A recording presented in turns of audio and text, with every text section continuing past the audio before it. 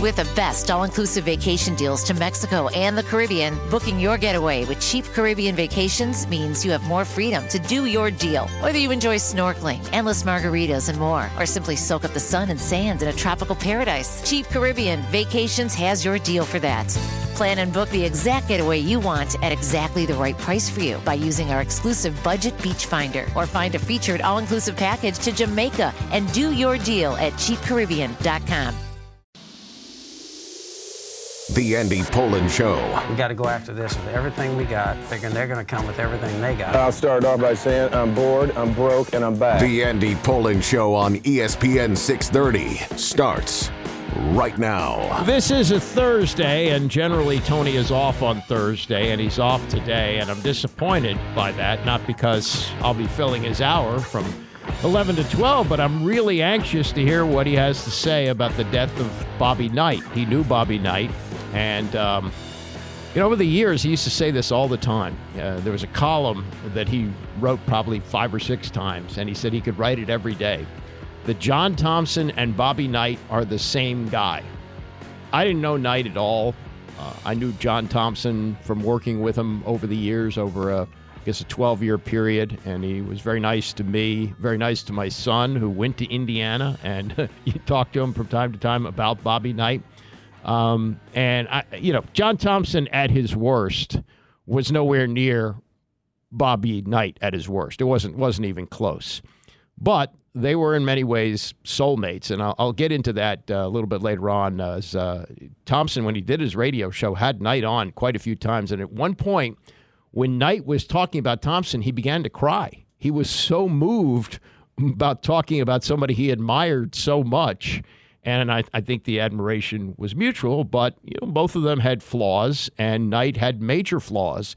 And boy, you talk about ink spilled. That's an old term. I guess the internet doesn't work that way anymore. But the amount of words that have spilled out since the death was announced, I guess it was in the evening, wasn't even in the afternoon, is remarkable. And some of the writing is remarkable. I could spend the next 3 hours reading some of the things that have been written, but I've tried to pull out some of the highlights to highlight just what an incredibly interesting person he was. Now, that you could make the case that he's the worst ogre of all time, and you could also make the case that he is the greatest basketball coach who ever lived, and his good qualities outweighed his bad qualities. I don't know if I would go there, but some people would, and people revered Bobby Knight. He had plenty of people around him who supported some of the nonsense that he did, but there's no questioning what he was able to do as a basketball coach, and that's win games. He was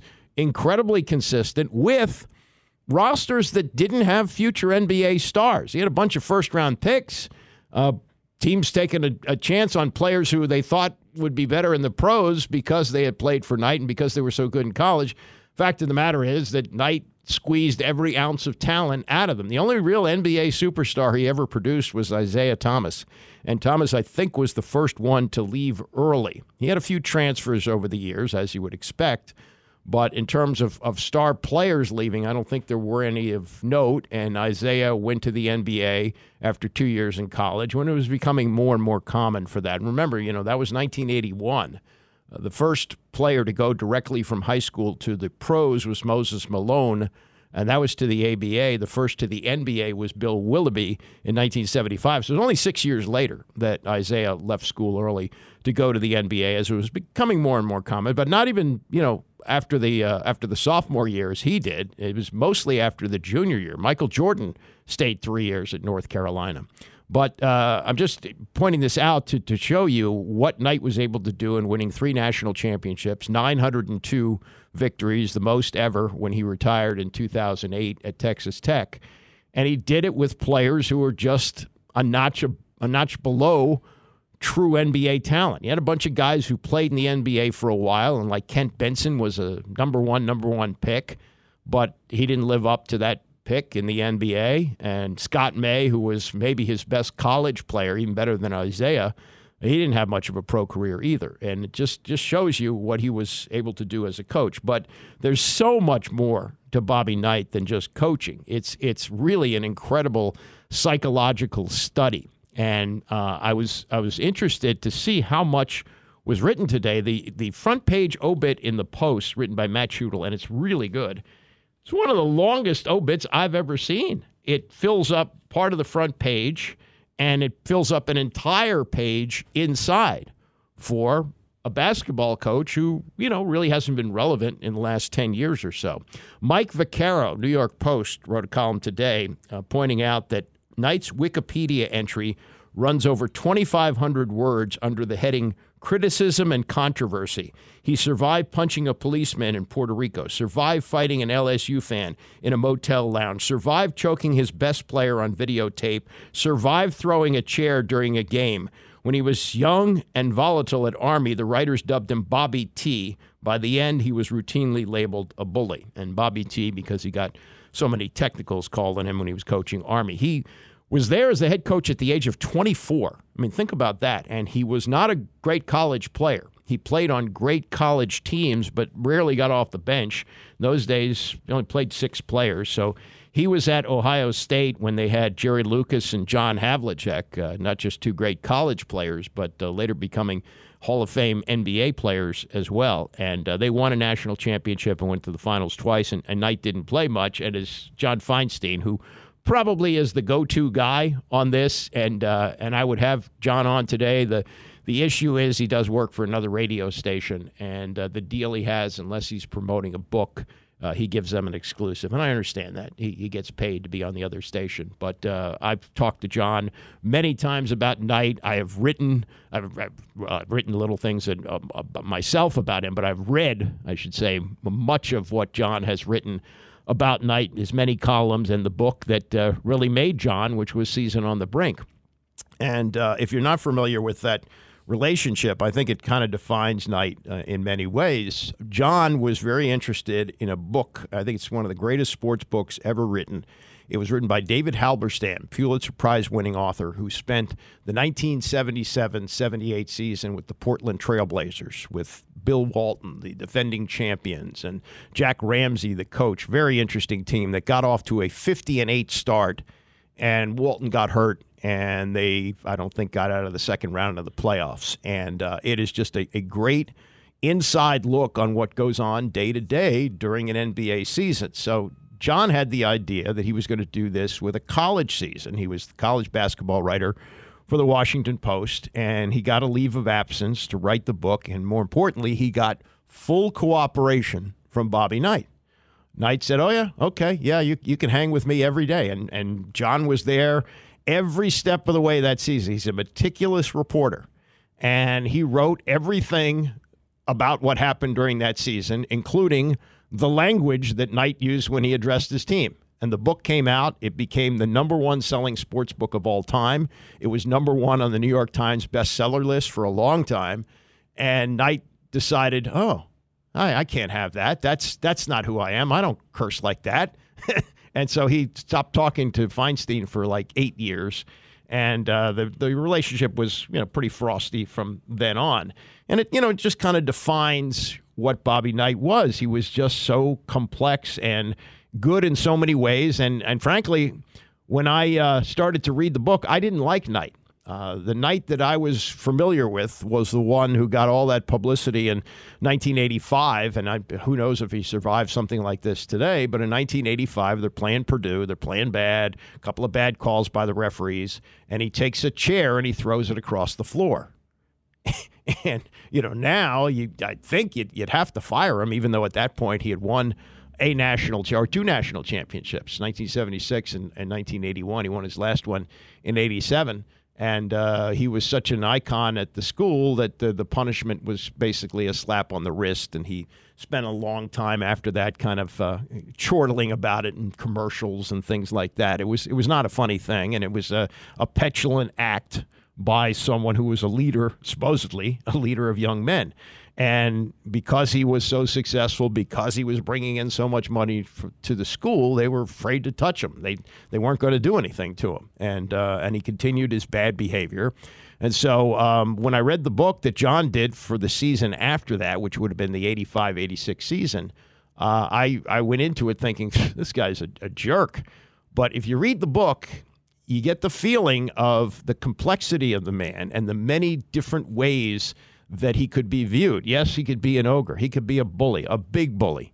But there was such a soft spot in his heart for so many things, including his players, who he was tough on and wanted to make them better and knew only one way to do that, and that was to be the general, the guy who was going to be as tough as you could possibly be with them. I tried to get Jeremy Schaap on the show today, and Jeremy had done an interview with Knight when famously he was fired at Indiana. This would have been September of 2000.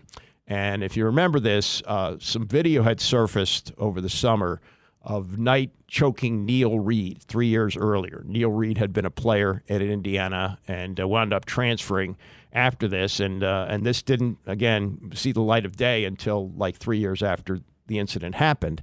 And Miles Brand, who was the president of Indiana, said, that's it. We're going to have a zero-tolerance policy. Anything that Knight does from here on out, he's gone. Sure enough, he's walking across the campus of Indiana, and some kid yells out, "Hey, Knight!" And Knight comes over, and he grabs him by the arm and, basically reads him the riot act. You're not supposed to call me by my last name. You call me Mr. Knight or you call me Coach.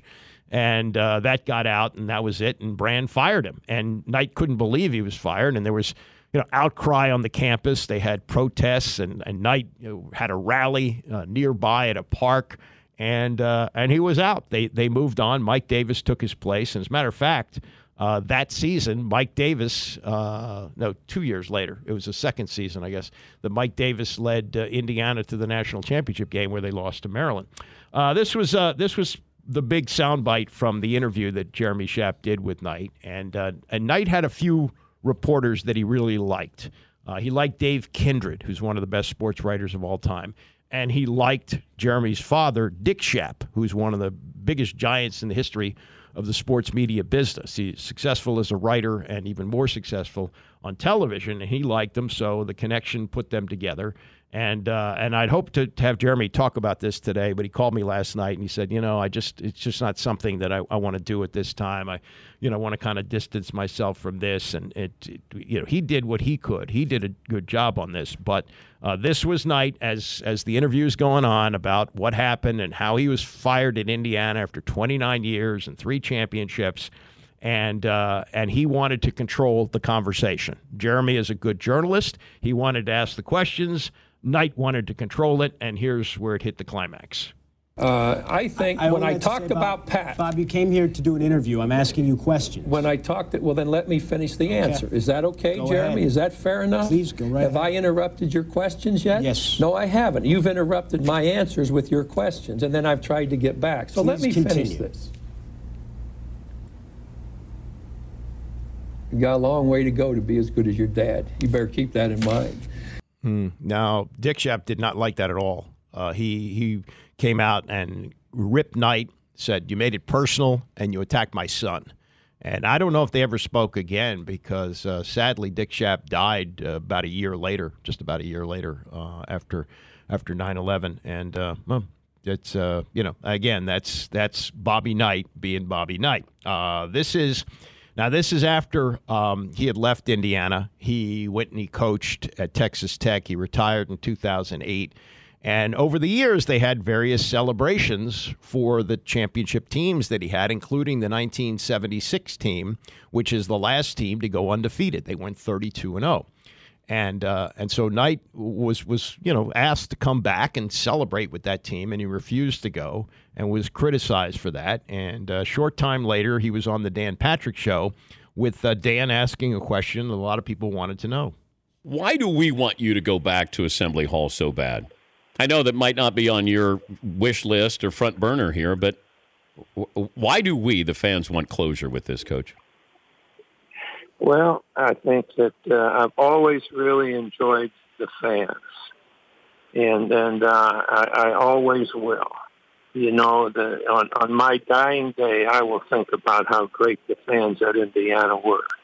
And as far as the hierarchy at Indiana University at that time, I have absolutely no respect whatsoever for those people. And with that in mind, I have no interest in ever going back to that university. Most of those people aren't all those people out of there, though, Coach? I hope they're all dead. Well, I know some of them are, but I don't know. I hope the rest of them go. Yeah, I'd like to still see you on that court with that 76 team or Isaiah's team. I don't know. Maybe we want closure. Maybe you don't need the closure. I don't know. But, I still hope for it one day. Well, hope rides eternal. Yeah, and in fact, it did happen 3 years later. Finally, Knight went back to Indiana to celebrate his Big Ten championship team from 1980. They didn't win the championship that year. They won it the following year, but he went back to celebrate with them and spent his last few years actually living in Bloomington, right near Assembly Hall, which was, really an incredible thing given how angry he was and saying in that conversation with Dan Patrick that he hoped they all were dead. Miles Brand was dead. He died several years after he kicked Knight out, died of cancer. But yeah, that's the bitterness coming through. Now, maybe there was some dementia that was starting to set in at that point. I believe the last few years of his life he did have dementia, but that was really a sad thing to see him carry the grudge as far as he did. Now, Dan Dakich played and coached for Knight, and he's kind of talking out of both sides of his mouth because last night he gave a glowing tribute to how great it was to play for Bobby Knight. But this was 2019 at the Final Four, so this is it's going back 4.5 years ago. And this is Dakich with Patrick also talking about how he felt about Bob Knight at that time. Are you worried about his legacy? Oh, I don't want to sound harsh, but I don't like him. I don't care anything. I don't have a relationship. I don't want a relationship. I don't want to be around him. I don't want to see him. I don't care. When did it change? It did, over years. I was there 16 years with him, and when I left, he was really nasty. Like, he really said some bad things about me to high school coaches, and I called him on it. He and his son, Timmy. Just because you left? And you were going to Bowling Green? Well, now we're going to get good. Dakich didn't do this. Well, I'm like, whoa, I was there 16 years. And then, so I called him on it, and he apologized. But what are you doing that for? And then when he got fired in Indiana, it wasn't his fault. It was all our fault. It wasn't Isaiah's fault. It wasn't Buckner's fault. It was the guy like me who worked for him, who he could cast aside. And then when I went to ESPN, he said a lot of things behind the scenes to people that I didn't appreciate. He just hasn't been a very loyal guy to me, and I feel like over 16 years I was a very loyal guy, stupid loyal. Like, the name of my book is "No Man Is a Hero to His Valet," because he is pretty much his valet, and I don't like him. Why did you stay so long? Because I was told I was going to be head coach in Indiana. By him? Yeah. Yeah, you stay here, and I'm going to quit midway through, and midway through a year, and then you're going to be the head coach.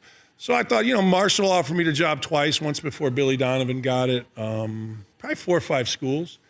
And then when Bowling Green came open, I had to get out of there. I'd had enough of him, and he probably had enough of me. I just had to get out of there. Okay. Well, Dakich went on and really had a bigger career in media than he had as a coach. And this was, I guess, a few years after he really ripped Knight for not going back for the 76 team. He should have been there for the celebration of the championship team that they won all their games, the last team to do it. But, again, he was a very complicated, complex man, and you can make a stack of good that's as high as the bad if you really work at it. But if you want to just take the first glance, the stack of bad is very, very high. Coming up, Max Scherzer reacting to winning a ring, second time in 4 years. More from Ron Rivera and Sam Howell on the trades that were made yesterday. And Scott Abraham of ABC 7 will join us at 10:20. It's the Andy Pollin Show, ESPN 630.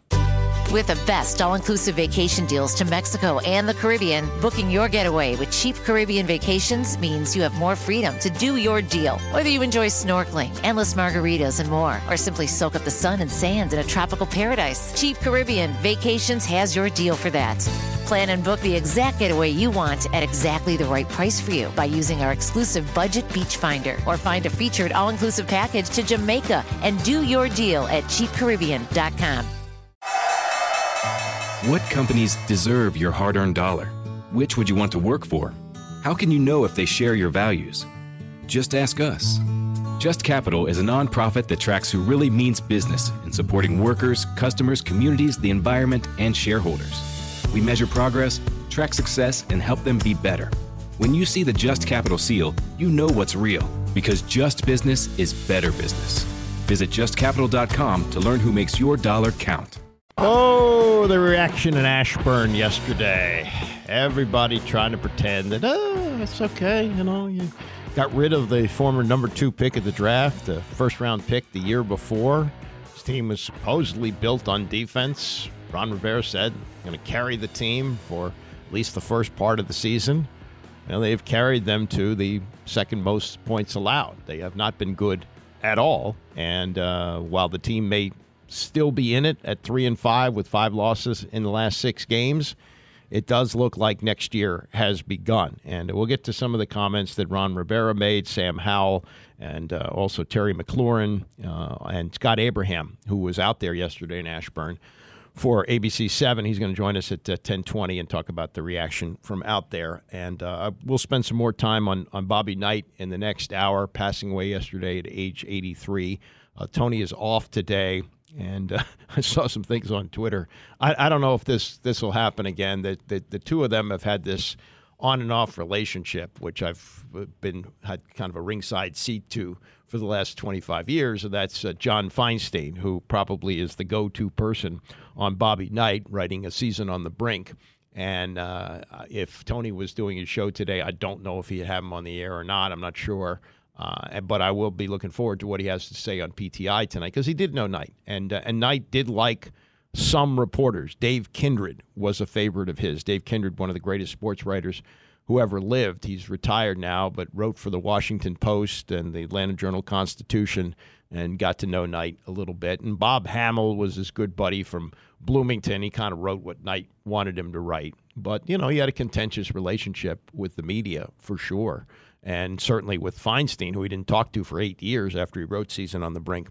But John really has explored his personality and really understands, having been with him basically 24 hours a day during the 85-86 season when he wrote Season on the Brink. And his insight is excellent. He wrote a really good column in the Post today about Knight. But let's shift to the World Series a little bit. I've been saying this during the week that I do feel sort of a connection to this in that the Washington Senators, the expansion Senators, who started in 1961 when the original Senators went to Minnesota to become the Twins, they were the team of my youth. My dad took me to my first game at D.C. Stadium in 1966 after the assassination of Robert F. Kennedy.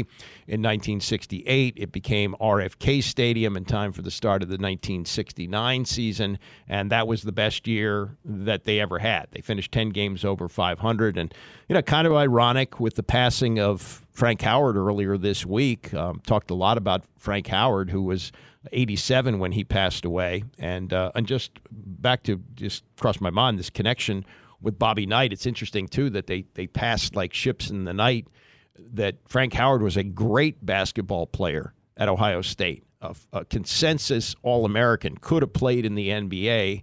Graduated in 1958, or at least left school in 1958. Bobby Knight comes in as a freshman in 1958. Didn't play very much on some great teams that Ohio State had. They went to the finals 3 times, winning once with Jerry Lucas and John Havlicek, 2 of the greatest players in college and 2 great players from the NBA, both of them Hall of Famers, winners of NBA championships. And just the thought of the divergent personalities that Howard was beloved. What you see is what you get with a guy 6'7", 285 pounds as a player and as a person, just a sterling individual, loved by everybody. Bobby Knight, this polarizing figure. So I just thought that was ironic. 2 guys from Ohio who achieved greatness in sports.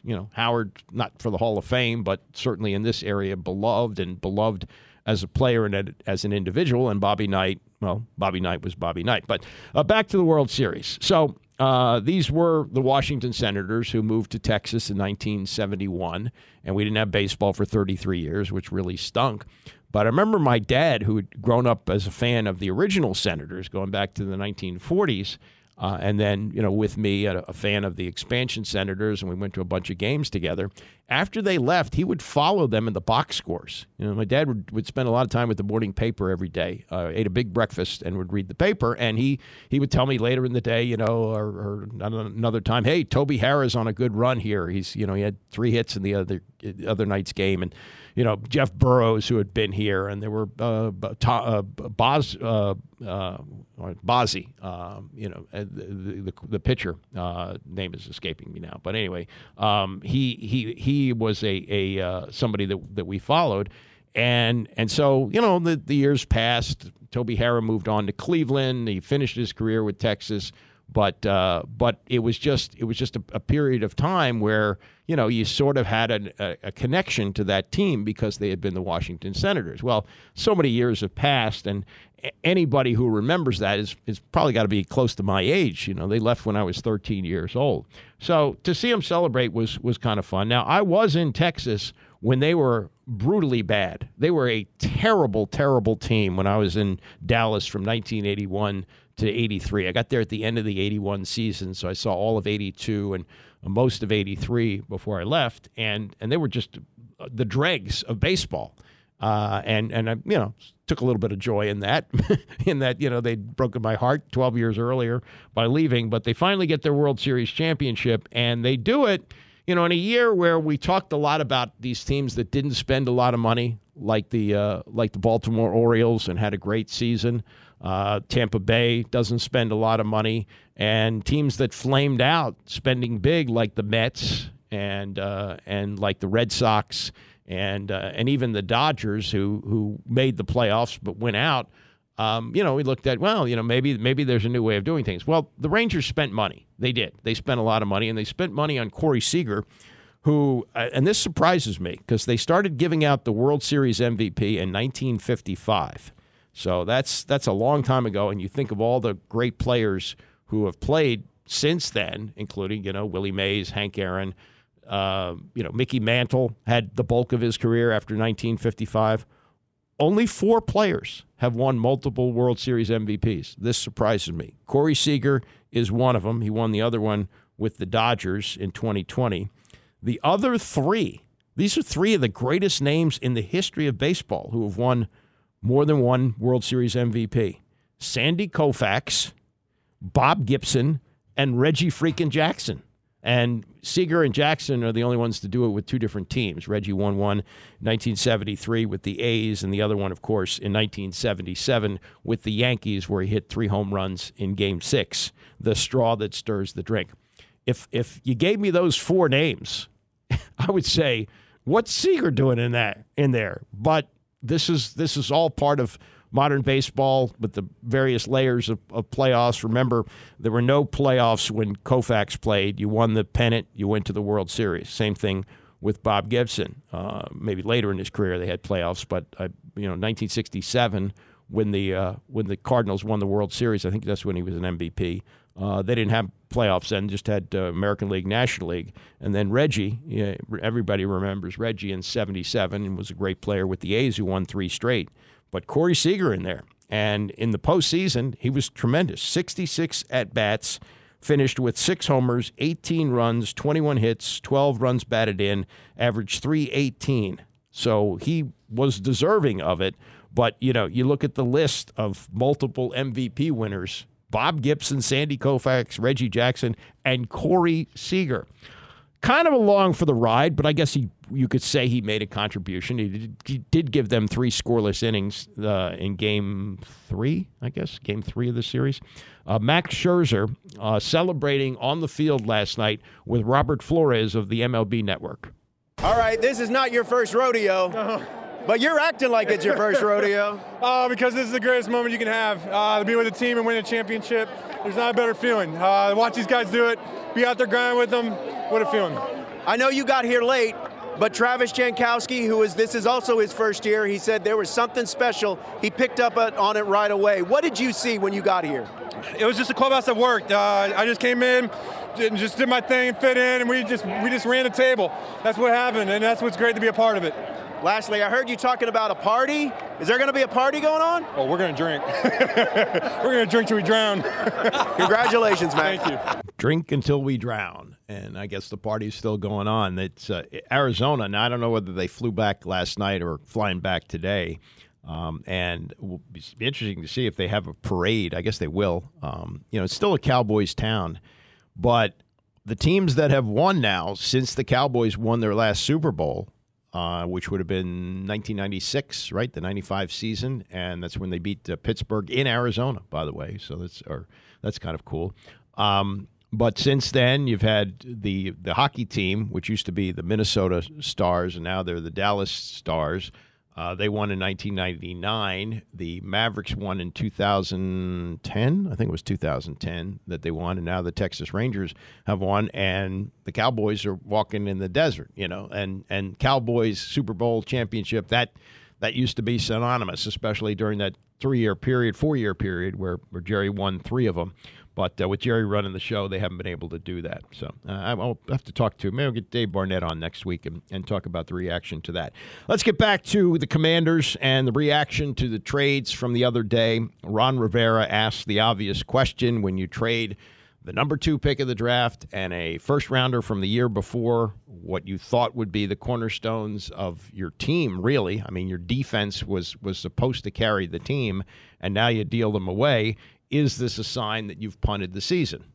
No, what I would say is, based on some of the things that we've seen and some of the growth and development we have, it's an opportunity to see what else we have. It's an opportunity to go out and, win football games using different guys. And we feel that we have an opportunity to go out and play well. We look forward to seeing what some of these young guys can do. We do think that, there's every opportunity in front of us. And, I've gone through this before. In 2014, I went through the same thing. We were late in the season, and we put a bunch of young guys that we felt had the opportunity or deserved the opportunity and put them out on the field and ended up in the playoffs. We won some games that gave us a chance. Do we have that opportunity? I think this is what this is. I think it's the same kind of an opportunity. We do feel strongly about the quarterback. It's something that, I talked about in the offseason. I've talked about through training camp. I've talked through the beginning of the season about the growth and development, and we're seeing it. And so we want to see what we have and see if we can win football games and put ourselves in that same position. So what he's saying is, don't look over here. Look over here at Sam Howell. Look at how we're developing him. Now, also, you kind of have to listen carefully there, but it sounds like he's saying we're not going to necessarily spend our money on defense for a while. We're going to spend it on offense, which is not an unreasonable thing to do. I mean, this is an offensive league. You got to score points. And he's saying we're going to build around Sam Howell. Now, they're missing offensive line help, obviously. Andrew Wiley looks like he's been a bust. The center that they got from the Giants, he's already on the bench.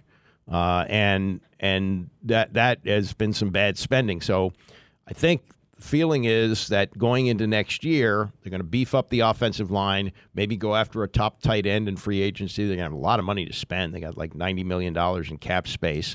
And with all these picks, see what they come up with. And also, even though he's saying, yeah, we think we found our quarterback, they've also got capital to trade up. And I would not be opposed, as much of the development we've seen with Sam Howell, I would not be opposed to see him take a quarterback in the first round. I think that would be a fine thing. Sam Howell, deal with it.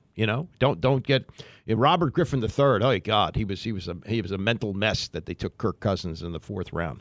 I don't think it would faze him, and I think that's something that you have to do, and especially within what's coming, an 18-game schedule, you got to have multiple quarterbacks. So if you got one cheap like Howell, and you're going to get another one relatively cheap, even if you take him in the first round, it's worth it.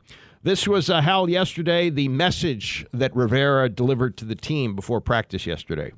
He was positive this morning, and obviously, when you trade 2 good players away, it can hurt a locker room, but at the same time, it creates opportunity for some other guys. And I think, there's been a lot of guys on that defense that have proven they can contribute There's been obviously Casey's done a good job. James Smith-Williams done a good job, and so we got guys that can come in and contribute and we feel like they can come in and play well.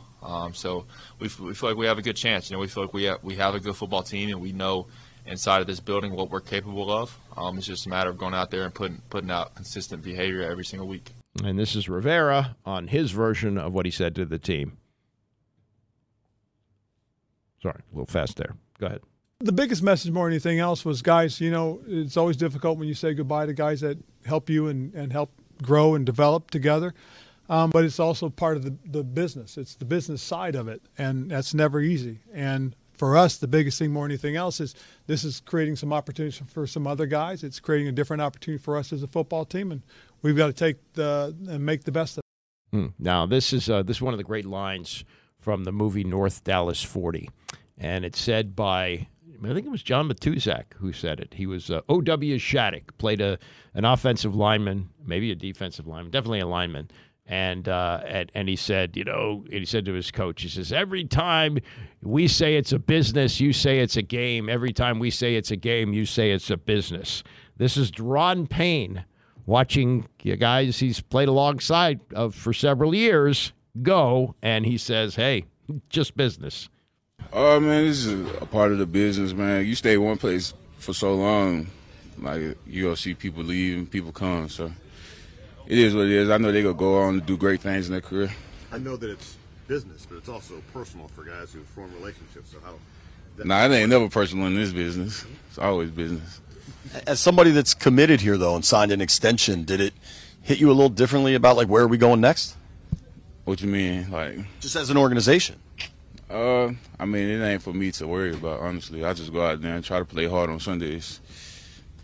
Did you have a chance to say goodbye? Did you text them? What was that like? I got to speak to, not really speak. I really dapped him up before I left out yesterday, and then the news broke. So I haven't gotten to talk to him since then. How'd you find out? Just through the internet, like everybody else, really. What was, like, your initial reaction? I mean, you kind of figured they wanted to make some moves, so. I mean, the job still got to get done, so, you feel me? I'm going to go out there and play hard like I'm supposed to. Just that stunt that you and Tez have run so often. The exit, man, that boy, man, Tez's a freak, bro. I love playing with him. He's a hard worker. He gets after the quarterback, and he make it easy for people like me, so he definitely will be missed. But it's the next man up mentality. So what have you seen from Tuhill and James Smith-Williams to kind of fill their spots? I mean, you can see them boys on tape, man. Them boys be flying around, making plays, and playing hard, rushing hard, so it ain't like we just dropping off. They're some good players. A couple of other quick reacts. This is Terry McLaurin, he's been here since 2019 and was hoping they were building something this year to be really good. Now looking at maybe a step back, and his feelings on the trade. You never know it's going to be real until it's real. So I think it kind of sinks in when you come in here and you don't hear them, you don't see them. They're two big guys walking around here, so they're hard to miss. So I think that's when there's reality. I think I saw Cam say earlier he saw somebody walking by. He was like, "Damn, I thought that was Tez." You know what I mean? So like, it's definitely a weird feeling not having them here. But again, I know they're going to be successful in their next stops, and I wish them the best. And but I'm looking forward to see how James and Casey take over their roles. No, but doesn't have a choice on that. Last thing from Hal, and this is Hal reacting to the trades yesterday and how he feels about the team going forward. It's always tough. Just two great teammates, two great players. And, obviously I didn't have anything to do as far as the decision-making of the trades, but, they did whatever they felt was best for the team and as far as the future goes. But, yeah, I hate to lose those two guys. Obviously tremendous players, but they're just great guys in the locker room. They're fun to be around, and they work really hard. So, yeah, I wish those guys well, and I want nothing for the best for them.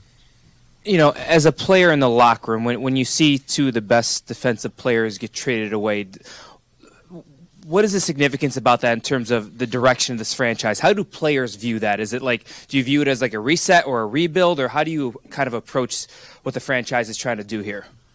Yeah, honestly, the players aren't really involved in many of those conversations. For us, we just try to control what we can control, and try to do the best we can on a daily basis to help this team win football games. And I think, obviously, you lose 2 players like that, it gives a opportunity for some other guys to get in there and prove, what they can do. But yeah, I mean, we still have a lot of football left this year, and we're not just fully set on rebuilding. We're trying to win right now, and we feel like we have the players to do that. And so we're going to do everything it takes to try to win each and every game that we play. So that's Sam Howell yesterday. Scott Abraham, ABC7, there for all of the yak yesterday in Ashburn. He'll join us next with reaction to the reaction as we continue with the Andy Pollin Show, ESPN 630. With the best all-inclusive vacation deals to Mexico and the Caribbean, booking your getaway with Cheap Caribbean Vacations means you have more freedom to do your deal. Whether you enjoy snorkeling, endless margaritas, and more, or simply soak up the sun and sand in a tropical paradise, Cheap Caribbean Vacations has your deal for that. Plan and book the exact getaway you want at exactly the right price for you by using our exclusive Budget Beach Finder, or find a featured all-inclusive package to Jamaica and do your deal at cheapcaribbean.com. Movies, TV shows, books, podcasts, and more. It's What Women Binge with Melissa Joan Hart and her friend Amanda Lee. We have Lauren Bosworth with us. Yay! The Hills. So what is your number one question from fans? The primary question I still get asked was, "What is it real?" In 2024, to me, is a surprising question to get because I feel like everybody has been through the reality TV gauntlet at this point. What Women Binge, wherever you listen. The Andy Pollin Show on ESPN 630, the sports capital. In for Tony today, so rolling till noon. Much more on the death of Bobby Knight, much more reaction to the World Series as the team of my youth is World Series champions. It's kind of an empty feeling, but it is what it is. Scott Abraham, ABC7, is with us. We've been playing a lot of the audio that came out of the locker room yesterday in Ashburn as the players are doing everything they can to stay away from the R word, rebuilding. But how would you describe, Scott, having been in the locker room for the last 4 or 5 years, what was it like yesterday in comparison to some of the other times you've been in there?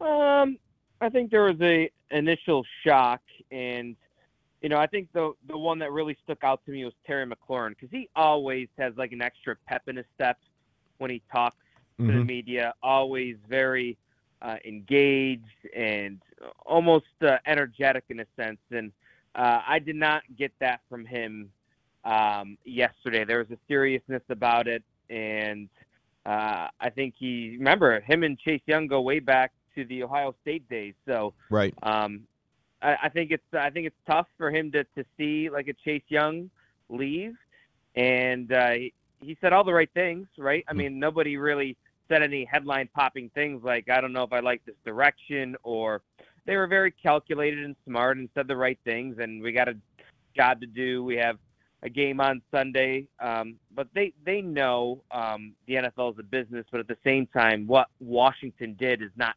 typical. It's not normal what you see at a trade deadline, so obviously they understand there's a bigger plan in that front office. And McLaurin is 28, 29 now, right? He's not young. Yeah. And he's been here since 2019, and boys, he's seen the worst of times. He went through all the mess with Dan Snyder, and I think going into this season, he was probably seeing the light at the end of the tunnel, he thought. And this is a team that Ron Rivera said at the beginning of the year was going to be built on defense. The defense would have to carry him. The defense has been a major disappointment, and McLaurin can see that there's a rebuild that's going on here. He signed up for the long term, and now he's probably reaching the state of his career where you wonder, if he's going to be playing on a good team before it ends. Yep, that's an excellent point, because you kind of have to look in the mirror and be like, am I kind of trapped here? Yeah. Is this going to be a reset, rebuild, and they're competitors at the end of the day, Andy. I mean, they've won state championships in high school. They've won big games and conference championships in college or national championship in colleges. These guys want to win, and there's probably a concern in some of their heads, like, is this a rebuild? How long is this going to take? You're trading away 2 of our best players. Money helps, but I think money can only satisfy a certain part of that athlete's mindset, and they want to win, they want to succeed and shine on the big stage. And I don't know if Washington is going to be that place for a couple of years, because let's be honest, Andy, probably Ron Rivera, front office, they're probably going to be gone at the end of the season, and there's going to be a new coaching staff, a new front office with new messaging, new direction, and in a sense, it's going to be a start over for Terry McLaurin and a Jonathan Allen who've been here for a lot of years already. Yeah. The speculation, when the trades were announced immediately was, for most of us, okay, that's it. That's the new owner's stepping in. He's taking control here. And Rivera did a pretty good job, I thought, of explaining his side of how it worked, that they sat down with the ownership, and he said, what did he say? He said, Josh Harris is a deep thinker, something I'm sure was never said about Dan Snyder. No knee-jerk reaction, that kind of thing. But he also did admit that the new analytics guy who was hired by Harris, and again, this is supposed to be a coach-centric operation where the coach makes all the decisions on that. It's a clear indication that the ownership is taking control of this, and I guess it's in the best interest of Rivera to be a good soldier because he wants to show if somebody else wants to hire him, that he's not an uncooperative guy. I mean, how did you read all of that? Yeah, I mean, surprise, surprise. You knew this was coming when somebody buys a $6 billion asset. You're going to do what you want to do, and his history with Josh Harris, he's big on analytics. Look at the Sixers. Look at the New Jersey Devils. And he brought in his guy, and that's the way this ship is going to run.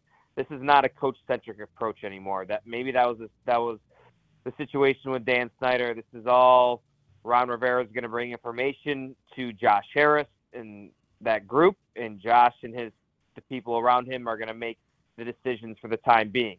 Could that change? Absolutely. That's when Josh Harris is going to hire the people he wants to hire in those front office roles and head coaching roles. But for now, Ron Rivera is playing the part. He's doing a great job of playing the part. He's not trying to stir the pot, and he's just going to go about the way Josh Harris wants him to go about it. Mm-hmm.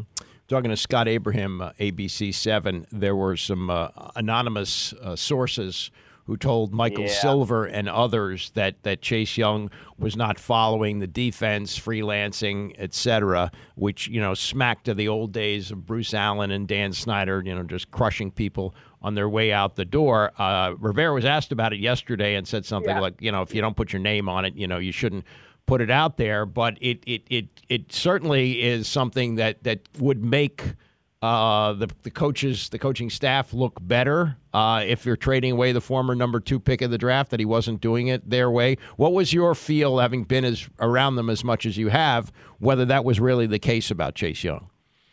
So, I mean, I'm torn because Chase Young and I go way back. Like, I've covered this young man since his DeMatha days. Like, I've known his family. I've known him for a long time. And I called this an organizational failure. I was very public in the fact of saying this is a number 2 overall draft pick, Andy. He's supposed to be a generational talent, a face of the franchise, and it's just all sad how it all ended. Could part of it be on injury? Certainly. Could part of it be on Chase Young? Absolutely. But at the end of the day, if, according to that report, he's freelancing or not following the game plan, that's on the coaches, Andy. I go back to this analogy of, like, if you're a newspaper writer and you write a story and your editor doesn't necessarily like it, but he still runs it, that's on the editor. So if he's not doing what you want him to do in the game or in practice, do something about it. Put your foot down. Figure out a way to make sure he's successful in doing what he's supposed to do. The guy has so much talent, and it's just frustrating to see how a number 2 overall draft pick fetches only a second-day draft pick 4 years later. It's a failure. That should not happen, and it sets the franchise back, and I just think it's very frustrating for the fans to see a Chase Young walk out the door and you get a third-round compensatory pick for the number 2 overall pick. Yeah, it probably will remain as one of the big symbols of the failure of this coaching staff and led by Ron Rivera. Now, he had to deal with a lot of stuff that coaches don't normally have to deal with, but that was the first draft pick he made. Was supposed to be a game-changing type of player, and from time to time he was not healthy a lot of the time, and that was certainly on the coaching staff. But again, I think that goes back to if the coach is picking the players, then he's less likely to admit he made a mistake. Sometimes when a coach, will bench a guy who the general manager thought was really good. Well, okay, but that's his call. That's what the general manager does. Here are your players. You do what you want with them. So I guess that in many ways that was symbolic of why this was such a spectacular failure with this coach-centric operation. What do you think? But to your point, Andy, there have been a lot of failures and missteps with personnel over the last 4 years. You go back to a William Jackson, big free agent signing, cornerback. They traded his butt quickly. Nick Gates, big free agent signing, center. He's not even a starting center anymore. You go back to even this year's draft. They reach on a second-round pick in Quan Martin. He barely sees the field. There's just some head-scratching moves by this coach-centric approach, personnel department, and it just all adds up. And I just don't think they've done a necessarily good job of hitting on their draft picks and hitting on free agency, and that's why there has not been a lot of improvement from year 1 to year 4. Talking to Scott Abraham, ABC7, juicy rumor that fuels sports radio and what Mike Florio does. You've heard this. Okay, so if you're not familiar with this, Florio on his show yesterday, and then was on with Rich Eisen yesterday as well, saying that he's heard in the wind that Bill Belichick could possibly be traded here. And when the Patriots put it out, or the word leaked out a couple of weeks ago that Belichick signed an extension, that was, hey, we're not going to fire him. If you want him, you're going to need to trade for him. What do you think the chances are Josh Harris brings in Bill Belichick in a trade here next year? 1%. I wouldn't go that high.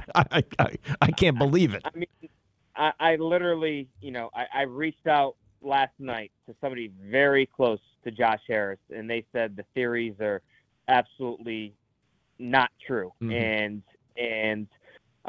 okay, so you look at it kind of from the big picture. I don't know how old is Belichick? 70, 71. Yeah, he's up there, right? I just don't think. God bless him. A lot of Super Bowls. He's that old school mentality. I just don't think that type of mentality will work with a young group in Washington. And I think you need a young coach, analytically driven coach. I look at a Miami Dolphins, McDaniel. Love him. He's got a quirkiness to him that is really endearing, but he's smart as heck. And I think that's somebody Josh Harris would kind of latch on to, not a Bill Belichick. Yeah, you love the whole story of he's from Annapolis. He was a ball boy with the Baltimore Colts. A homecoming in a sense. I don't buy it, and I think it would be more of maybe a former assistant or an up and coming assistant, somebody that's young, hungry, all about the analytics, smart. A Kevin O'Connell, a McVay, a Mike McDaniel, that type of cut of the cloth type deal. Well, you know what would have prevented those guys from being hired here, don't you? The Shanahan connection, that the pettiness. But that's with the Snyder. That was the Snyder era. Right, I understand that, but Dan Snyder was making Josh Harris didn't get here till July 20th. So so that. But you think, and you just rattled off a few of them. There's several more out there. They are running the league now. All the former Shanahan assistants are having this great success, but because of the pettiness and stupidity of the previous ownership, those guys wouldn't have even come in for interviews. You've heard that, I guess it was, who was it? Was it Gruden? Yeah, Jay Gruden said this, that he wanted to trade Kirk Cousins to San Francisco for a first-round pick, which would have been like number 3 pick in the draft. They don't want to deal with Kyle Shanahan. So, yeah, I think when you open up the door for possibilities of new head coaches and you eliminate the pettiness of not wanting anybody connected with Shanahan, you got a pretty good choice there, don't you think? I mean, that's a pretty good list. It's amazing when you look back, Andy, at that coaching staff with the Shanahan era, with RG3 days. I mean, what are they? You have LaFleur in Green Bay, McDaniel, O'Connell, maybe not O'Connell, Kyle Shanahan. No, O'Connell was there. He was not. I think he was the was he there? quarterback's coach. Yeah. All these guys were there. Shanahan was amazing, and that went sour because Dan Snyder undermined him with RG3. It's just. Yeah, so a lot of this is going to be turn the page, and January. January is going to be interesting. Don't take a family vacation in early January. All right. You think right? Exactly. I know. I think we do have a Disney trip actually in January. But you look at Ron Rivera's kind of the same cloth of Bill Belichick in the sense of just the old school mentality and whatnot, the old guard. I really don't think Josh is going to go that direction. I think it's going to be, as we talked about, that younger approach, the smart, analytically driven Mike McDaniel type. That's what I would bet my money on. All right, 9 games to go, and then the fun begins. Yeah. Yep. All right. I know it'll be interesting. Andy, appreciate you, big guy. You too. Thanks, Scott. That's Scott Abraham, ABC 7. He has me on his show from time to time. It's a lot easier these days. The studios of Channel 7. They're down where the old USA Today building used to be in Roslyn, those big metallic-looking buildings. And prior to the pandemic, you get an invite, and it was very nice to get invited to be on these shows, but you'd have to schlep down there. Once the pandemic came and Zoom took off, it's great. You can do it in your underwear. Not that I would, but you could. You can do it from your house. It's really a cool thing. Are you ready for hard-hitting observations? Reality remains reality, no matter how hard you try to ignore it. The Ben Shapiro Show brings you all the news you need to know in America today. Again, I'm all here for the pop culture, people dating each other for the press. Ben breaks down the culture and never gives an inch.